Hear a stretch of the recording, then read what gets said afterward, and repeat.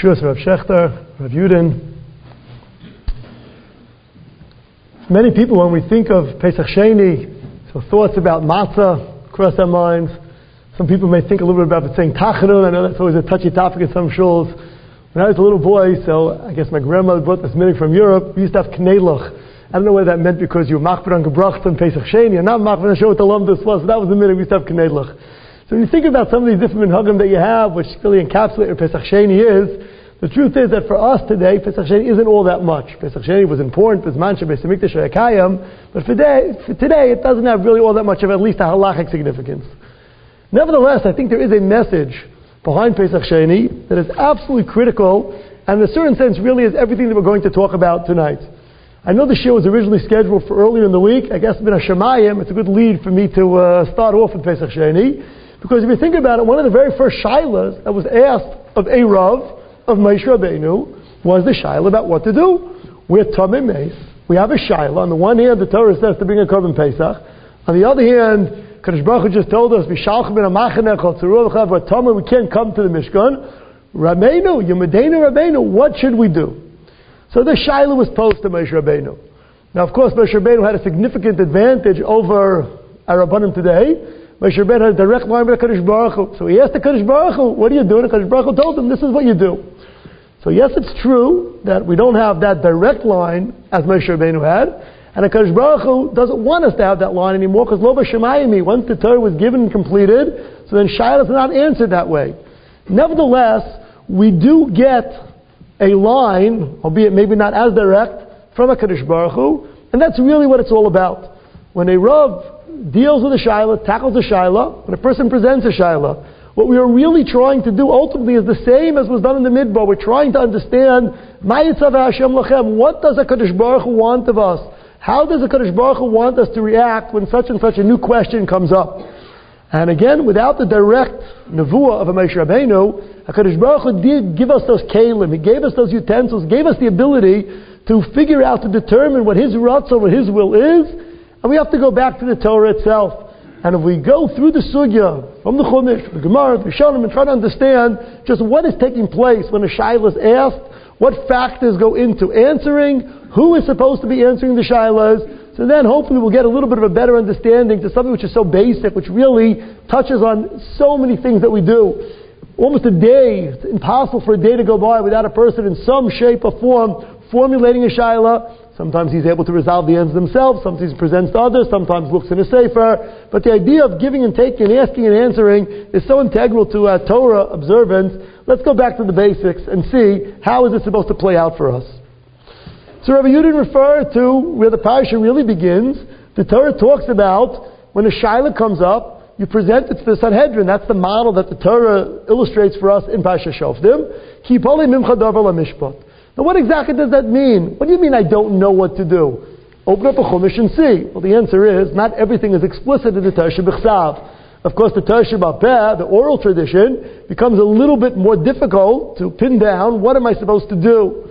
So here, before we can address the issue of psakim and shilas, let's get a little bit of an introduction as to what that term means, Torah Sheba'al Peh. Something which, of course, is the basics of our Amunah, the existence of the oral tradition from HaKadosh Baruch Hu, Moshe Kibel Torah Misinai. What exactly does that term mean, Torah Sheba'al Peh? So the Rambam in his introduction to Parashat Mishnayos divides up Torah Sheba'al Peh into several different categories. Part of Torah Sheba'al Peh is in a certain sense very straightforward. HaKadosh Baruch Hu said X, Y, and Z. For example, HaKadosh Baruch Hu said tefillin have to be square, and HaKadosh Baruch Hu said the fruit that I want you to take on Sukkot is an esrog. There are certain things that are just crystal clear. Halacha l'Moshe Misinai, sometimes what we call Perushim Mikubal Misinai, slight nuances of difference between the two. But there are certain things that are very, very clear, and there's not all that many shilas to ask. I may not know the Halacha Moshe Misinai, so I may ask somebody who does, but there's not that much give and take about Halacha Moshe Misinai. It's pretty straightforward. HaKadosh Baruch Hu said it, Moshe Rabbeinu, Yeshua, etc., ad hayom hazeh, until today.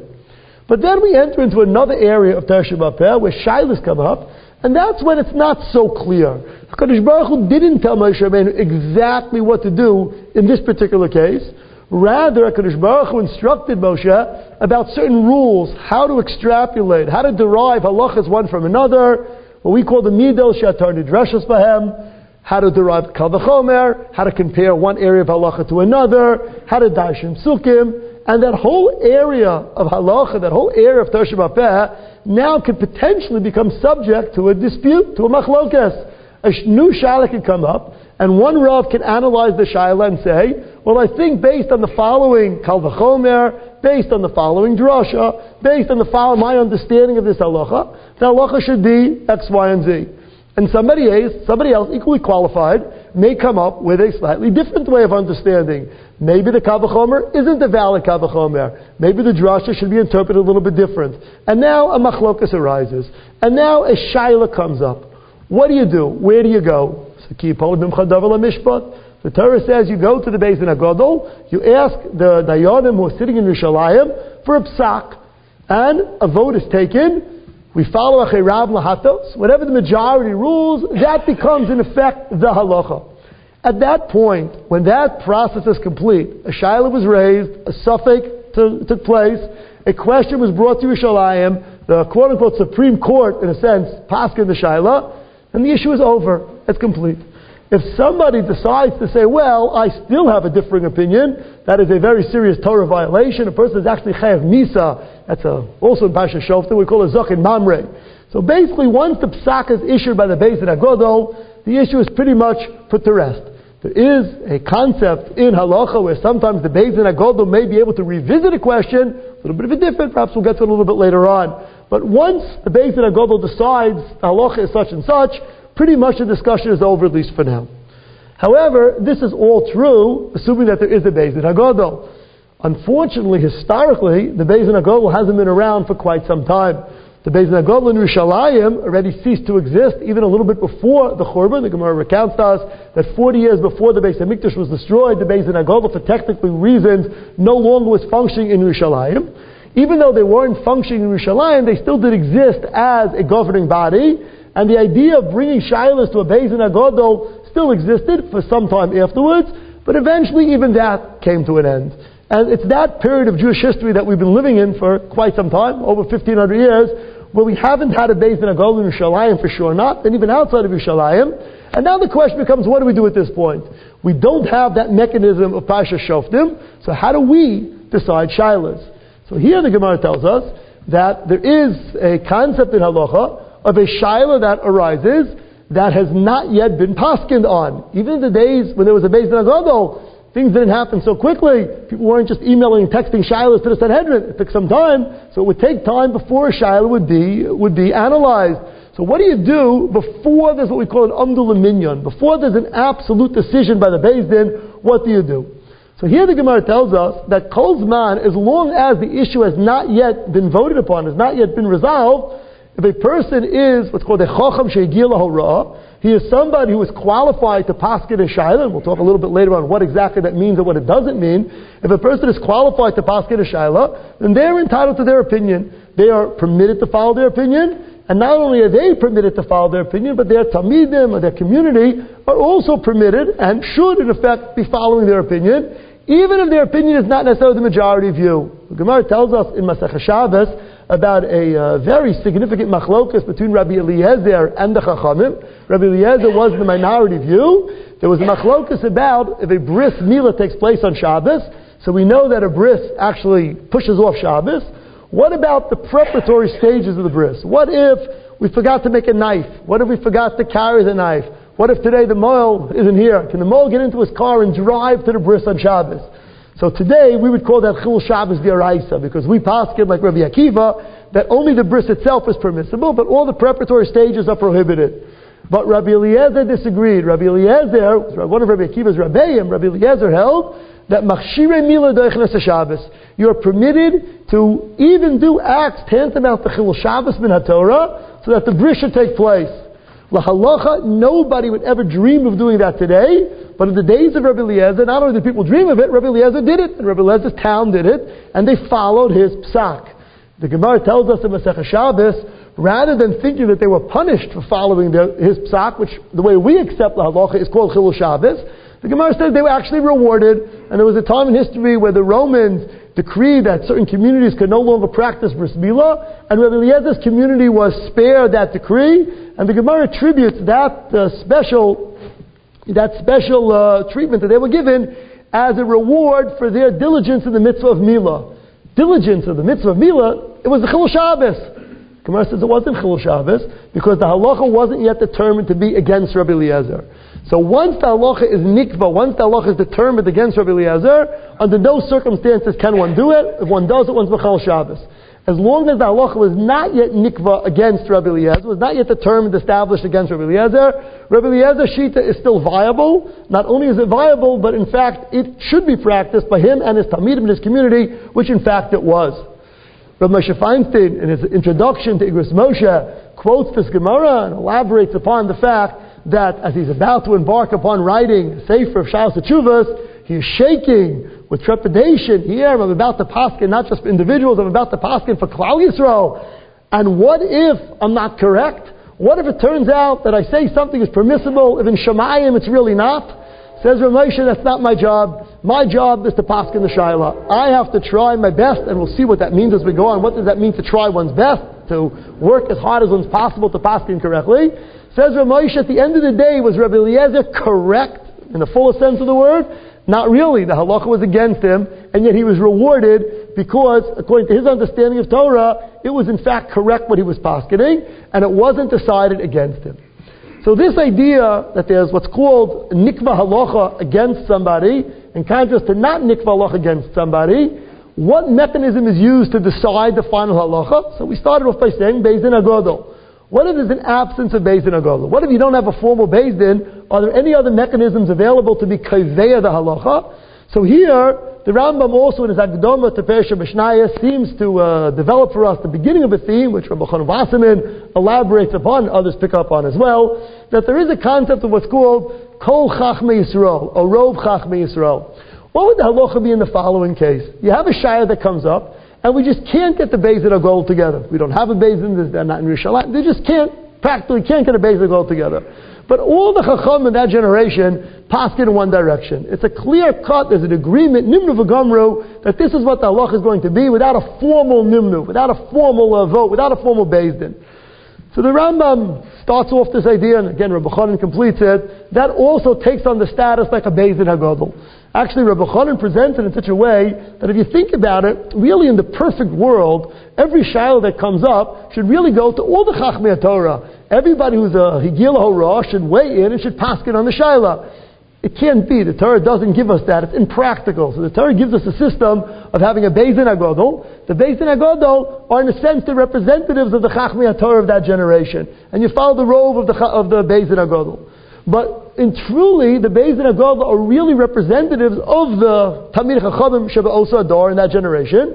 And in the absence of the Beis Din HaGadol, so then you fall back on what the original system really should be, namely the Chachmei Torah in each and every generation. Mashal Imad Davidoma, Rabbi Chanan doesn't give this mashal, but he is living in a democracy, so I think maybe we would appreciate this mashal. If you think about it, in a perfect democracy, I think somebody said something along the lines of the government for the people, by the people. Really, we should be voting on everything. Every time any question comes up in Congress, what you need a Congress for, we should be deciding. So every American should be polled, should we raise the national speed limit? Every question that comes up, every single person should vote on. So we all realize immediately that that's not practical. Every year they try to give us a little bit of a feeling for that, so they put on the on the election slate, they put a bill or something to try to make you feel like as if you're participating in what the decision is going to be. So we know that you can't run a government like that every single person, every single shayla, what happens? So we put into a system that we elect our representatives, and we hope that those representatives are basically speaking on our behalf. This is not a political plug for anything, but that's what's supposed to happen. That's how democracy is supposed to be functioning. So again, lahavdil, in the Torah world, that's also happening in a certain sense. It's not elected officials. It's not done by a vote as to who are the Talmidei Chachamim. The Talmidei Chachamim in each and every generation, the Beis Din HaGadol, who come into existence or appointed by previous Beis Din HaGadol, those Talmidei Chachamim in each and every generation are basically the spokesmen for the Chachmei Torah in each generation. And as such, Rabbi Chanan explains, when you don't have a Beis Din HaGadol, but you can have a psak of Rov Chachmei HaTorah in that generation that takes on the status of Beis Din HaGadol. It's with this understanding that Rabbi Chanan explains what the Rambam says clearly, and is really quite obvious, that once something was agreed upon in the Gemara, so we no longer question what the conclusions of the Chachmei HaGemara were. Nobody within the Torah world would ever suggest the following argument. Well, Rav Ashi said such and such. That was a nice shtickle Torah that Rav Ashi said. He had an interesting pshat in the Mishnah, but I have a different pshat in the Mishnah. I'd like to paskin against Rav Ashi. So nobody would ever say such a thing. Why? What's the problem? What's wrong with that line of reasoning? So Rabbi Chon explains, because once the Gemara was sealed, what basically happened is that all the Chachmei Torah in the world accepted the maskonas of the Chachmei HaGemara. Once that becomes the Rov Chachmei Torah, then the issue is closed. So you can no longer come as an individual and say, well, I would like to disagree with Rav Ashi. That's not you and Rav Ashi. That's you and the quote-unquote Beis Din HaGadol. Or that's you and the Rov Chachmei Torah of the last 2,000 years. That's not an acceptable argument in the world of halacha. So this idea of amdu l'minyan, this idea that when you have a conclusion to a sugya, so the das yechidim, those individual views are in a sense rejected and are not longer revisited, so this is clear as part of the halachic process. It's this idea that is also expressed by the Gemara in the beginning of Maseches Nida. The Gemara raises the question about when is it acceptable to rely on a das yochid, on an individual minority view, and when not. Sometimes the situation halacha arises, what's called the shasat chak. A very, very serious situation arises, and there are some extenuating circumstances. Sometimes those extenuating circumstances are monetary circumstances, sometimes other factors, and what a shita that perhaps, a view that we perhaps wouldn't accept on the normative situation, can we rely on that view or not? So the Gemara draws a distinction between whether it was nimnu v'gamru, whether a certain shita was outright rejected, or whether the shita is still viable. If the shita was not outright rejected, so then under certain circumstances, again, this debate in the poskim as to exactly what the parameters of these circumstances are, then we can invoke a principle called kedai hu so-and-so lismach alav b'shasat chak. We can rely on such and such an opinion on very, very limited emergency situation, extenuating circumstances. However, if a shita was already outvoted, so then under no circumstances can we say, well, it's okay, we're going to rely on Beis Shammai b'shasat chak. Imagine if a psak halacha would come as follows. We would present to a rabbi the following shaila. What should I do? The rabbi would say to you as follows. It's a machlokes Beis Shammai Beis Hillel, and we paskin like Beis Hillel, but it's a shasat chak, you can rely on Beis Shammai. So if you get an answer like that, you should probably look for a different psak. So the Gemara says you can't do that. Beis Shammai v'cham Beis Hillel ain't a Mishnah. That was already upvoted. We can't bring back shitas back to life that have been excluded from the world of halacha. So l'chora, the same should be true when we deal with things that were rejected by the Gemara, not just in the Mishnah, in the Gemara also. If there was one shita, an amora that had one shita, so we cannot say, well, we live in a difficult circumstances, so we're going to bring to a shita, we're going to dig up a shita that appears somewhere in the Gemara that has not been part of normative halacha. You cannot do that. Even on things past the time of the Gemara, if there was a real bona fide amdu l'minyan, if there was really a situation where a certain sheet has just been not accepted at all, so then we have no right to go ahead and bring it back in a sense to life and say, well, it's a shasat chak. This nuance as to what's called the shita dechuya, when do we say that a certain opinion has been completely excluded, and when do we say it's still up for negotiation, this is a very nuanced question. And again, this is something that a Rav who's familiar with the details of that particular sugya and the concepts of what's considered to be a shita d'chuya, not a shita d'chuya, will have to weigh in and to see when can we say it's a shasat chak and therefore such and such shita is acceptable, and when do we say it doesn't matter, shasat chak, it's hard, it's a shasat chak, we know it's difficult, but shasat chak doesn't mean that therefore everything is going to be permissible. So we have a little bit of an understanding as to the significance within the world of halacha as to what's called a nimna v'gomra, at what point we say that certain shitas are no longer acceptable. Pre the Zman of the Gemara, post the Zman of the Gemara, a little bit of an understanding of this critical role of what's called Rov Chachmei Torah. But now we get down to questions where perhaps there is no absolute Rov Chachmei Torah on. Some very often you have shilas that come up. You're not asking for the consensus view of all of Chachmei Torah. You're asking your rabbi, you're asking your Rav, and you want to know what are we supposed to do? What are some of the things that the Rav is supposed to be familiar with? What are some of the things supposed to be in his mind? What are some of the things supposed to be in our minds as we present these shilas? So the Gemara gives us certain qualifications as to who should be involved in this give and take in halacha in the first place. who is supposed to be paskening the shaylas. So the Gemara talks about the idea of a chacham shehagil lahora'ah, someone who has reached that stage of being a roy lekach, being qualified to paskin shaylas. And the question is, what goes into that? What exactly is necessary for a person to reach that point of being what's called a chacham shehagil lahora'ah? So the first and foremost prerequisite for being a chacham shehagil lahora'ah is knowledge of Torah. We shouldn't have to spend too much time addressing that. Obviously, a person has to be very well versed in Torah in order to paskin shaylas, particularly in the area that he is paskening in. You can have people who have expertise in some areas of halacha, may not be as experts in other areas of halacha, but just as lahavdil, when you have somebody who goes to medical school, so afterwards they may branch out and become more of a specialist in one area, but they have a certain hekif, there's a certain understanding, there's a certain appreciation about everything, a little bit about everything, in order for them to be able to isolate in one area. So if you have somebody who really doesn't have any of that degree of hekif, doesn't have really any idea about anything except one very, very specific area that he knows about, one should be wary about, is such an individual going to be able to present the proper Torah approach to that particular shayla. Even though in that particular area they may have done X amount of research, but they don't have that broad knowledge of other areas of Torah that will impact upon their ability to answer shaylas properly. So that's one area in terms of knowledge of Torah. There's another important area where the Gemara talks about in the beginning of Masechah Sanhedrin, and this second area has become even more important this man hazeh. So it's called knowledge of the Metzius, to understand just what the facts are, in a sense, non-Torah parts of the facts, in order to answer shayla properly.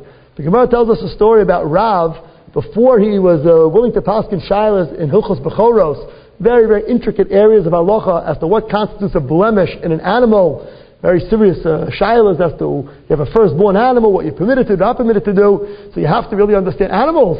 You can say all the Torahs in Maseches Bechoros, but if you never saw an animal, if you don't know what's considered to be a mum, it's going to be very hard for you to answer the shayla properly.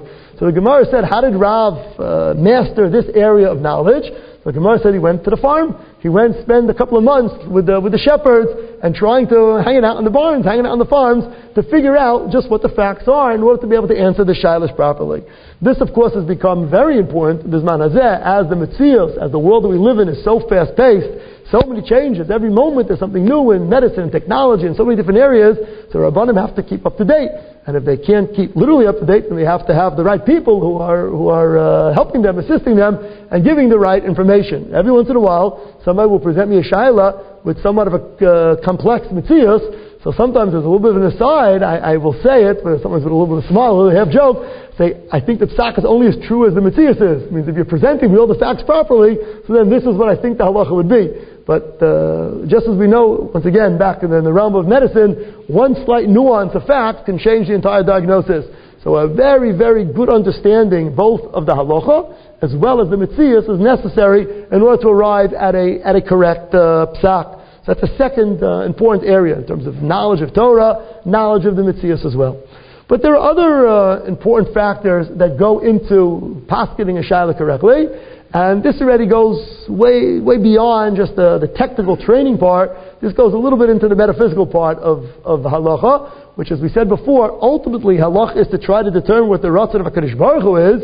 So it's not surprising that we enter into that realm a little bit past the intricate areas of halacha, and that's what's called siyata d'shmaya. The Gemara tells us in Maseches Ksubas and other places that when a Rav answers a question, so we want to make sure that he has the proper siyata d'shmaya, the proper assistance from HaKadosh Baruch Hu. Now that doesn't mean that he's asking HaKadosh Baruch Hu b'nevuah what the halacha is. That we don't do. Lo b'shemayim hi. The Gemara has a famous story also about Rabbi Eliezer. When Rabbi Eliezer and Rabbi Yeshua were arguing about a certain shayla, and Rabbi Eliezer said, if I'm right, so I'm going to prove to you that I'm right. And he asked for all kind of miracles to happen, and the miracles happened. And then he said, let a voice come down from heaven to support me. And the voice came down out of heaven to support him. And Rabbi Yeshua got up and he said, Lo b'shemayim, we don't paskin based on voices. We don't paskin based on osos and mopsim and miracles. We paskin based on the Dinei HaTorah. And we're going to analyze the sugyas and come to the right conclusion based on human logic and human intellect. So we clearly are not talking about that type of siyata d'shmaya in terms of actually speaking to HaKadosh Baruch Hu. But nevertheless, the Gemara tells us that it is critical for a Rav to have the proper siyata d'shmaya when answering a shaila. What has to be done in order to attain that siyata d'shmaya? So the Gemara gives us a little bit of an inkling as to what's necessary to be done to attain the proper siyata d'shmaya. So one thing the Gemara tells us is that a person has to have the highest regard for his Rabbeim. And the Gemara actually tells us in the context of a prohibition that someone is not permitted to paskin a shaila b'makom rabo. Mor halacha b'fnei rabo. If a person paskins a shaila in the presence of his Rebbe, even if it seems to be a fairly simple shaila, there are again nuances of differences as to how simple is simple, but the Gemara seems to present even a fairly simple shaila. One has to be very, very wary, but has to be very careful not to paskin in the presence of his Rebbe. Why is that so important, not to paskin in the presence of one's Rebbe? So the Gemara gives two reasons. One reason the Gemara says is that it's just not kovedik, not respectful to the Rebbe. And then the Gemara adds a second dimension. The Gemara says, lo mistaya milsa, that he may not have the proper siyata d'shmaya. So some Rishonim actually say that the lack of siyata d'shmaya is because he's being disrespectful to the Rebbe, and other Rishonim say the two different issues. So the interesting lomda shashayla, nafkaminas lahalacha, but for our purposes it's clear that siyata d'shmaya is a major factor. The Gemara actually tells a story about one of the Amoraim who, by mistake, did paskin in the presence of his Rebbe, and actually made a mistake in the psak halacha, and he attributed it to the fact that he was lacking in that siyata d'shmaya. So you see, Chazal take this with the utmost seriousness, this idea of siyata d'shmaya, that this is not just, hardcore facts. This is not just a mathematical equation. This is not just because I got 100 on the Bechina and therefore I'm going to paskin properly. There is a great amount of siyata d'shmaya that's necessary. And one of the things that will assist the person in maintaining the siyata, in attaining the siyata d'shmaya, is his deference for his Rabbeim, his kavod HaTorah to those who came before him, his understanding that there are greater Talmidei Chachamim present than he. So that's one important factor in terms of siyata d'shmaya. Another important factor in terms of siyata d'shmaya is the notion of anivus, that a person has to approach Torah with the understanding of humbleness. And here we go back to the original model, the original shayla that we spoke about. Milanu Golim and Moshe Rabbeinu. Moshe Rabbeinu was Rabbeinu. He was the greatest Talmid Chacham who ever lived. It wasn't just coincidental that he was the greatest Anav who ever lived as well. That's the Mefesh Pasuk, Ish Moshe Anav Meod. Why is there a correlation between the person being the greatest Anav and being the greatest Talmid Chacham? So I think that maybe the answer is based on there's a famous pasuk we say many, many times in a davening on Yom Kippur that Kimal ha'aretz, in Tashta Kimal ha'aretz Deis Hashem Kamayim Layam Mechasim, that we speak about how the water eventually the Asad Lavo in the days to come, so Mal ha'aretz Deis Hashem, that the world is going to be full with the wisdom of HaKadosh Baruch Hu, like the ocean, like the depths of the ocean are filled with water. A very strange mashal. What's the connection between the ocean and the water and the depths and the chachma? So I think perhaps what this pasuk is referring to is as follows. We know, why is it that the ocean ultimately fills up with the most water? The answer is very simple. It's a simple geology. If it's the deepest hole, so the water fills up. The water goes to the deepest part. So the ocean is the greatest hole Kadosh Baruch Hu made. So the all the water ends up there. That's the mashal that the pasuk says. When there's a great hole, then a lot of water can come in. If a person is balgaiv, if a person is haughty, there's no room for the Torah to come in. HaKadosh Baruch Hu is waiting to pour the Torah in. He's waiting. So Kimal Aretz Deis Hashem, when the person is an Ana, so then HaKadosh Baruch Hu enables some of that Torah to come in. If a person is a balgaiva, so that's what the Gemara says, Kol Mizgah Chachmaso Mishtachachas Bimenu. If a person is haughty, so then even that little bit of Torah that he had is going to be lost. He won't be able to be successful in terms of attaining a real true Torah knowledge. So these are all part of the siyata d'shmaya principle. Moshe Feinstein in the Hakdama that we referred to before also speaks about a critical part of attaining siyata d'shmaya, and Rav Moshe explains to us that a Rav is not supposed to be focusing on saying that, well, what are they paskin in Shemayim? That's not my job to paskin in Shemayim. My job is to paskin in this world. Says Rav Moshe, the questions that a Rav has to ask himself are as follows. Have I been omel? Have I really worked through? Have I really given all my kochos into working out the sugya, learning the sugya properly? We speak about this week's parsha, Have I just approached the issue superficially? Have I just, relying on, third-hand information? Am I really, really working? Have I gone back to the Gemaras, gone back to the Rishonim, gone back to the Shulchan Aruch, or really figure out, have I spent the time analyzing the Shaila, speaking to perhaps other people who can help me inside the Shaila? Have I given the proper amount of Amal Shel Torah? Says Rav Moshe, that's the question that the Rav has to ask himself.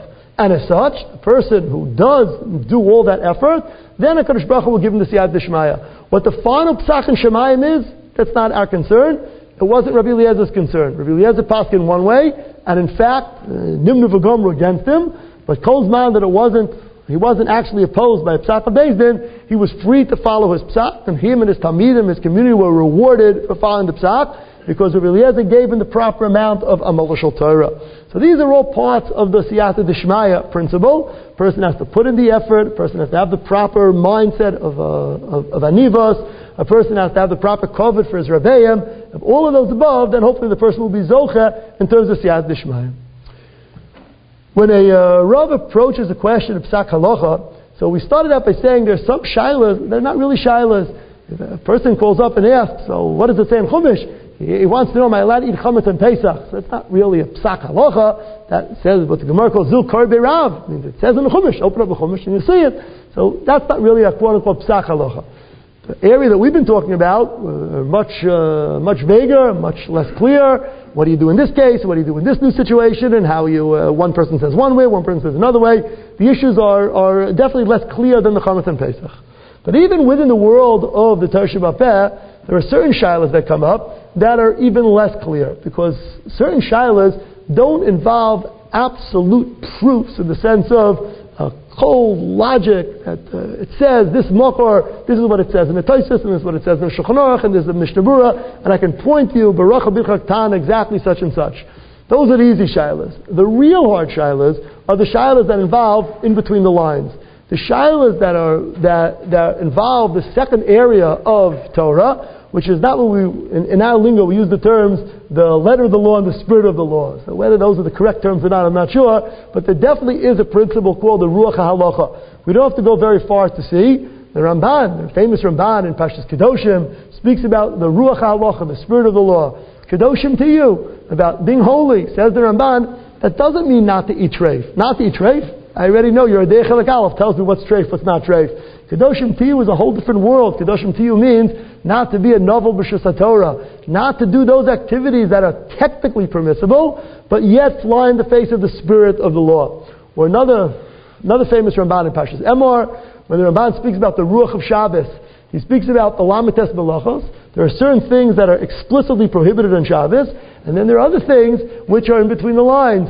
It's a tircha, it takes away, it detracts from Shabbos. Remember when I was a kid, so they used to always tell us, it's not Shabbos-dik. So when we were little, we used to think, not Shabbos-dik is a parent's way of telling you, you're really allowed to do it, but don't do it if it doesn't look right. And then when you get a little bit older, you realize, no, it's much more than that. Not Shabbos-dik means that this is part of the Torah as well. It's not the absolute letters of the law. You can't pinpoint exactly where it says the following activity is also. But those who understand what the Ruach of Shabbos is all about, what the tzura of a certain day is supposed to be, what the image of a certain Torah lifestyle is supposed to be, realize immediately that such and such activities are off limits. I remember I once had a situation where very rarely that I get a feedback from a psak. Usually if it's a feedback, it's usually good. Hopefully it's good. But in one particular case, I actually got a letter. This already goes back quite some time when people used to actually remember how to write letters. Somebody actually wrote me a letter in response to a psak, and it was really a private psak. The only reason I can tell the story, I have no idea what the person was. It was a shiur that was coming to me through somebody else. So they asked me a shiur. So I answered what I thought, hopefully it was correct, the area, the particular details of the halacha. But the premise of the person's question was bothering me a little bit. There was a certain lack of an understanding of something which I think fell into this next category of the Ruach HaTorah. So I responded, and I hoped in a very, very respectful way. I told the person who asked me the question, please relay to the shoel that I think that maybe there should be a little bit of a reevaluation whether such and such activity is appropriate within, and I was so careful with my words. I remember thinking to myself, as I said the words, I was going to say Das Torah, and I said, in some communities, people hear the word Das Torah, they get turned off. So I didn't want to say that word. I said, Lefi Ruach HaTorah, something like that. And that was the phrase I used, Lefi Ruach HaTorah, the spirit of the Torah. And that was it. It was a very, very innocent comment. I got what we call a Mishapara, or the opposite of a Mishaberach. I got a letter saying the following complaint was, who do you think you are speaking for the Ruach HaTorah? That was now, I did not answer the letter, but I think the corollary of asking a shaila is, if you trust me to try to give you what I think the halacha is, then you should trust me in what I think the ruach halacha is as well. Sometimes people have this idea that somehow, well, if it says it befeirish, black and white, so then the rabbi has what to say, and if it's somehow, not exactly what it says in Shulchan Aruch, or maybe it's a machlokes, or maybe somebody said something else, and maybe it wasn't nimna v'gamru, and a lot of different factors kind of be thrown around, and then it becomes a little bit of a free-for-all that everybody's entitled to their own opinion about this. So I think that that's really a misunderstanding of a major part of the halachic process. All the things that we've been talking about that go into the halachic process, namely the idea of kavod of Arabeim, how that's such a critical prerequisite for the proper siyata d'shmaya, the notion of anivos in and of itself speaks to how one speaks about other Talmidei Chacham in the generation, how one looks to one's Rebbeim, how one sometimes makes light of certain Minhavei Yisrael. Those are all part of a picture as to how one approaches Psach Halacha. So I think that all of what we spoke about are critical, not only in terms of an absolute, exact such and such, Baruch B'tachpana, but when we answer questions, the questions brought to us in terms of Ruach Halacha are equally as important as well. The idea of Psach Halacha, the topic of Psach Halacha, it's hard to try to put it into 45 minutes, but I think time is just about over. I think that if we walk away from Pesach Sheni, besides with a couple of extra kneilach in our stomach, or whether we had a tachlan, didn't have a tachlan, but I think that if we walk away with this idea that Psach Halacha is really a way of hearing what HaKadosh Baruch Hu has to say to us. Chazal say in the pasuk, "V'hayakom mevakesh Hashem." If a person was mevakesh Hashem, a person was seeking out HaKadosh Baruch Hu, where would they go? They went to Moshe Rabbeinu. They asked, a person is going to ask what a Talmid Chacham has to say, so it has to be done with that reverence, with that koved rosh, as a mevakesh b'nei Hashem. And Talmidei Chachamim similarly also have to treat this tremendous chus to be able to try to the best of their ability to transmit the Ratzon Hashem, that ultimately we're all trying to do Ratzon Hashem. That's the real goal of everything we've been talking about, is to try as best as we can to determine what the Ratzon Hashem is. So in a world that doesn't have Nevuah and doesn't have Urim V'Tumim, and doesn't even have a Sanhedrin sitting in Yerushalayim, but HaKadosh Baruch Hu b'chazdo HaGadol still gave us the Kelim. He still gave us the Torah, He gave us the Chachmei HaTorah, Sheb'chol Dar B'Dar, to try to turn to them and to try to understand and to try to, as best as we can, to apply the word, the eternal words of HaKadosh Baruch Hu to each and every situation that comes up. Because we can really only conclude with the words of Rabbi Chunya ben Akana. He would start his tefillah, start his learning every day. So we would ask HaKadosh Baruch Hu for that siyat d'shmaya, shlo omer tamei tov lo tamei lo mutar lo mutar, that we shouldn't err in our judgment, that both as sholim, as rabbanim, everyone who was involved in the entire halachic process, HaKadosh Baruch Hu should grant us that siyat d'shmaya. We should be zocha, that we'll be able to hear the Dvar Hashem perhaps a little bit more clearer, the Mehera, Yibana Beis HaMikdash, so the Beis HaGolah will come back once again, and all the shaylas, and all the sveikas, and all the issues that have to be brought to the Beis HaGolah, HaKadosh Baruch Hu will give it that siyata d'shmaya, Meher V'yameinu.